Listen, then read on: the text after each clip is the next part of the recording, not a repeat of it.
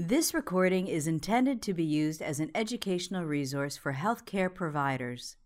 It is in no way a substitute for the independent decision-making and judgment of a qualified healthcare professional.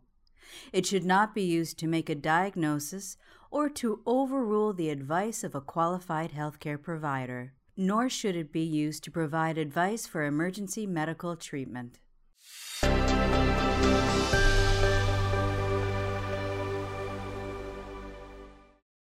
Definition and Pathophysiology of Shock by Dr. Anthony Olivero. Hello, my name is Tony Olivero. I'm a pediatric critical care attending here at Boston Children's Hospital. I'll be talking today about shock and specifically the definition and pathophysiology of it. Introduction. So what is shock? It's a tough question and a difficult concept to define, but overall it can be categorized as an acute complex state of circulatory dysfunction. It results in failure to meet the metabolic demands of the tissue.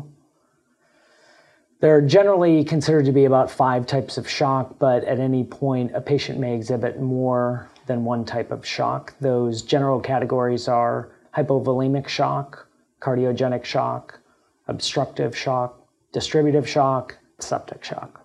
We'll go through each category and talk about the etiologies and pathophysiologies. Hypovolemic shock. Hypovolemic shock, which is defined by a decrease in the intravascular blood volume, which results in inadequate substrate delivery to meet the metabolic demand of the tissue. This is the most common type of shock in pediatrics, and as far as etiologies go, gastroenteritis is probably the #1 cause in pediatrics for hypovolemic shock. Results in fluid and electrolyte losses and is typically fluid responsive, and in another lecture series we'll talk about the evaluation and treatment of shock. Other causes of hypovolemic shock can be endocrinopathies, including diabetes insipidus and DKA, whole blood loss, including hemorrhage, and some crossover type things like burns and capillary leak syndromes. As far as the pathophysiology for hypovolemic shock, you generally have a decreased intravascular blood volume, which leads to a decreased preload, decreased stroke volume, therefore decreased cardiac output and decreased oxygen delivery. Initially, this leads to an activation of peripheral and central baroreceptors and a release of catechols to help maintain the blood pressure and perfusion pressure to vital organs. Cardiogenic shock. The next type of shock that we'll talk about is cardiogenic shock, and as you can imagine, it results from acute cardiac dysfunction, again, which makes the heart unable to meet the metabolic demands of the tissue. As far as etiologies for cardiogenic shock, common ones include infectious and myocarditis, heart rate abnormalities, so frequently SVT or ventricular arrhythmia can result in a cardiogenic shock, and sometimes bradycardias can as well. Other things, hypoxic, ischemic events, metabolic disorders, connective tissue disorders including lupus, JRA, neuromuscular disorders including Duchenne's and spinal muscular atrophy, and toxin ingestions. One of the more common ones that we also see here at Children's is congenital cardiac diseases. As far as the pathophysiology, they can be broadly categorized into systolic or diastolic dysfunction. As far as systolic dysfunction, it's an inability of the heart to squeeze and properly eject an adequate blood volume, again, to meet the metabolic demands of the tissue. So toxins accumulate, there's myocardial edema, impaired calcium flux and cycling, decreased coronary blood flow, poor cardiac contractility, a decreased cardiac output, and ultimately decreased oxygen delivery.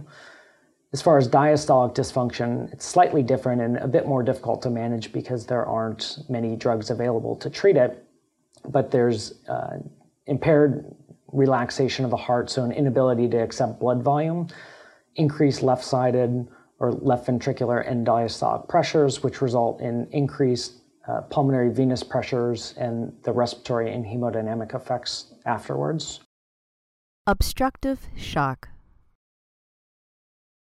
The next type of shock that we'll talk about is obstructive shock, and that's the inability to produce adequate cardiac output despite normal intravascular volume and myocardial function.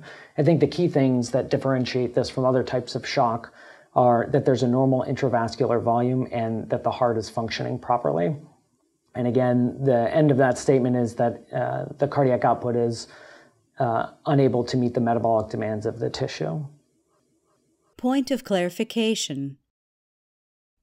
Etiologies for obstructive shock include acute pericardial tamponade, tension pneumothorax, pulmonary or systemic hypertension, cardiac congenital or acquired outflow tract obstructions, and pulmonary embolism. Pericardial tamponade, there's an accumulation of pericardial fluid which the heart can tolerate up to a certain point, generally a pretty large or sizable amount of fluid collecting, which impairs the cardiac filling, ultimately decreasing cardiac output and oxygen delivery. Some things that you might see on exam or vital sign changes are pulsus paradoxus, a narrowed pulse pressure, pericardial rub,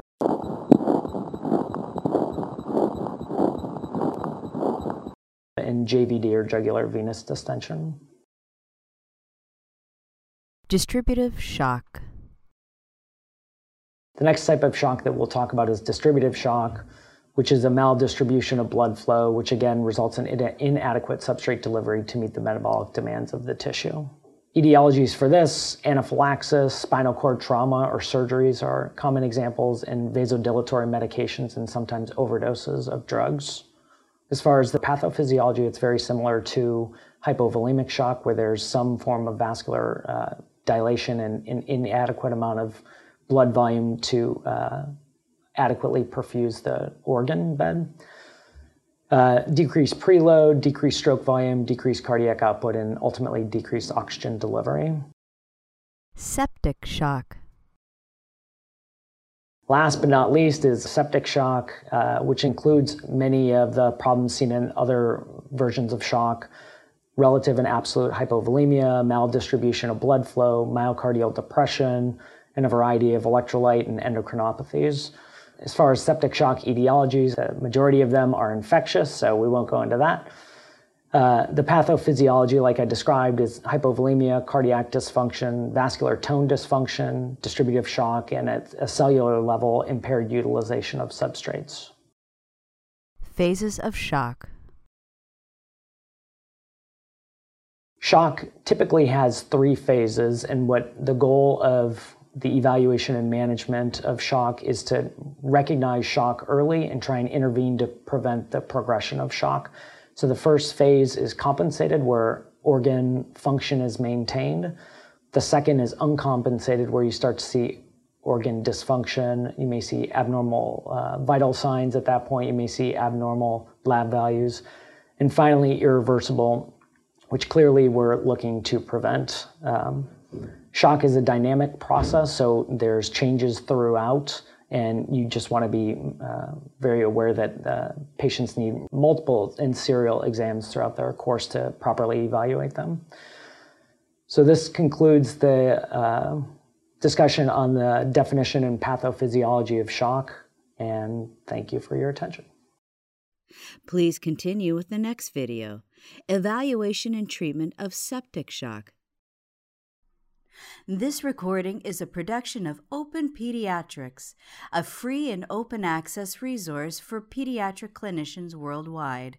For more pediatric care materials or to join our global community, please visit our website at openpediatrics.org.